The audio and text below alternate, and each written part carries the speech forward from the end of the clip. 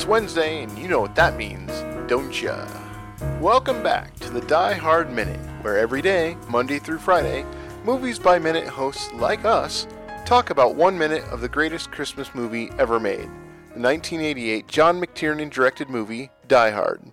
I'm Curtis Blaze of the Better Off Dead Minute and the Clue Minute podcast. And I'm Jason Hummel of the Better Off Dead Minute podcast and Mondo Confidential. Today we're talking about Minute 3, which starts with the Die Hard title card over a shot of the baggage claims, and ends with Joseph Yoshinobu Takagi addressing the employees of Nakatomi. 02nd through 20 is at the baggage claim. Dude, he lights a cigarette. Oh! He looks like such a stud when he's smoking and holding giant bears. A giant bear bigger than him. Smoking at the airport. Not gonna happen these days. I smoked at the airport back in 1988. I was 17 and I smoked at the airport. Rebel. Inside the airport. And I wasn't being a rebel. We just smoked back in those days. And this is true. We smoked inside of restaurants and stores everywhere. Smoke up, Johnny. But nobody cares about me. And that's really all there is for seconds 0 through 20. Moving on to seconds 20 through 42 of Minute 3. There's quite a bit going on. This is a very, very busy scene. We see Takagi for the first time. He walks out of his office, but I didn't know at first that it was his office. Yeah, you can't really see. His office doors are made out of the frame of a traditional Japanese rice paper doorway, but no paper, which is weird. I can't find anywhere that that's a thing. Japanese tradition, of course, being that the rice paper walls were easy to put back up after being destroyed by a storm. Yes. But kept out the elements. Yep. But whatever, stylistic choice. A lot of stylistic choices going on here on, what are we on, floor 33? Floor 31? 34th floor. 34. Close. I was circling. I was going to get it. Many, many credits in this set of seconds. Alan Rickman playing Hans Gruber. Yep. Alex Godunov Alexander Godunov playing Carl.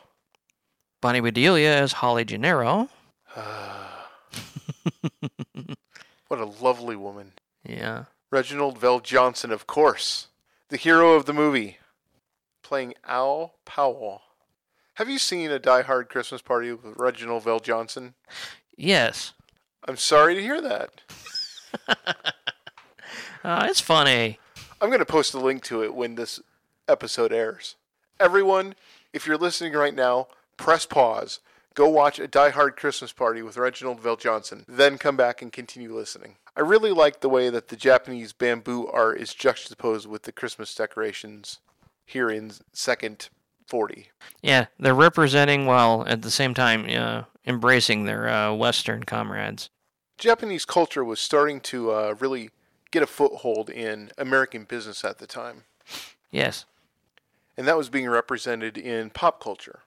Everyone kind of went a little Japanese back in the late 80s. Yeah, like the Vapors. Really, all I want to talk about is Reginald VelJohnson. Of course, the genius, the secret behind Ghostbusters. Yeah. Reginald VelJohnson, without whom Ghostbusters would not be a thing. Yeah, I mean, the jail guard is just essential. Who can forget when he said, Ghostbusters? The whole island's going crazy. The mayor wants to see you guys. Classic Reginald VelJohnson.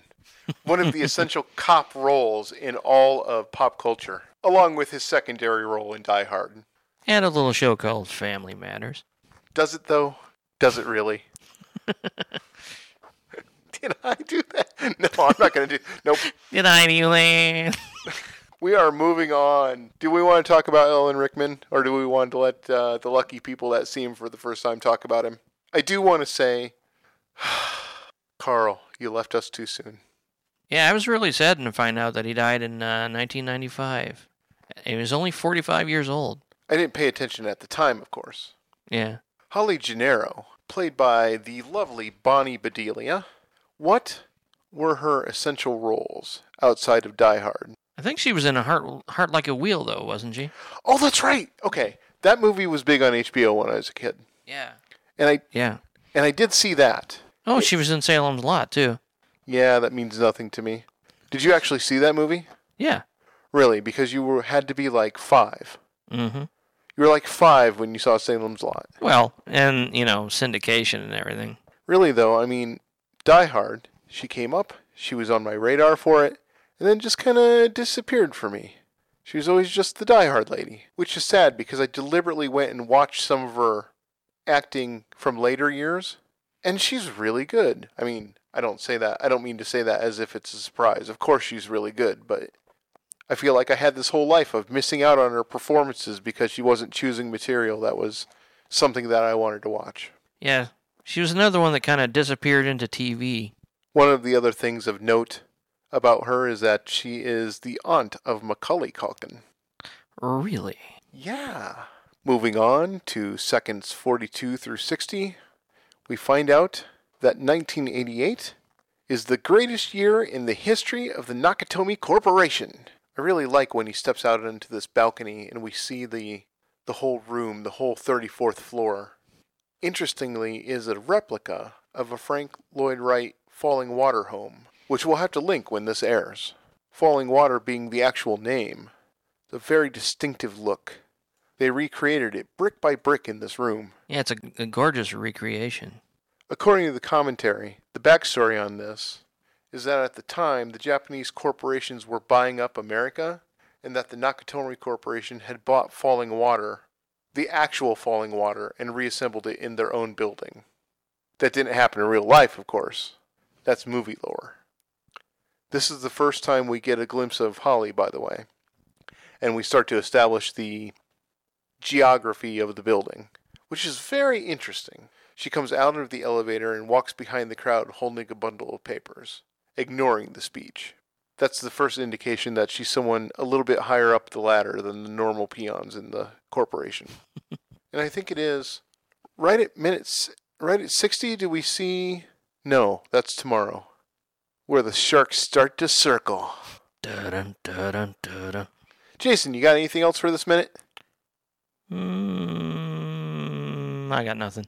I want to talk about Alan Rickman so bad. I know.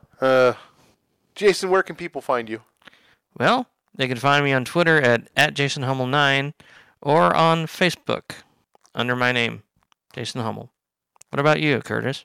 They can find me under my name at Facebook. We're in minute 3. I doubt anyone started at minute 3, so you know how to spell my confusing name. Curtis Blows.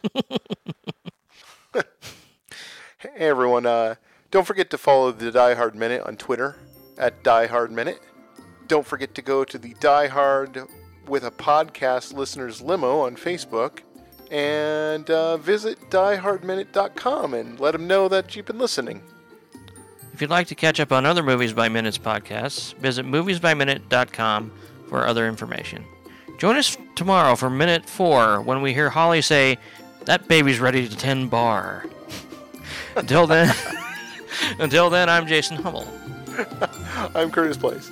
Merry Christmas from Nakatomi Plaza.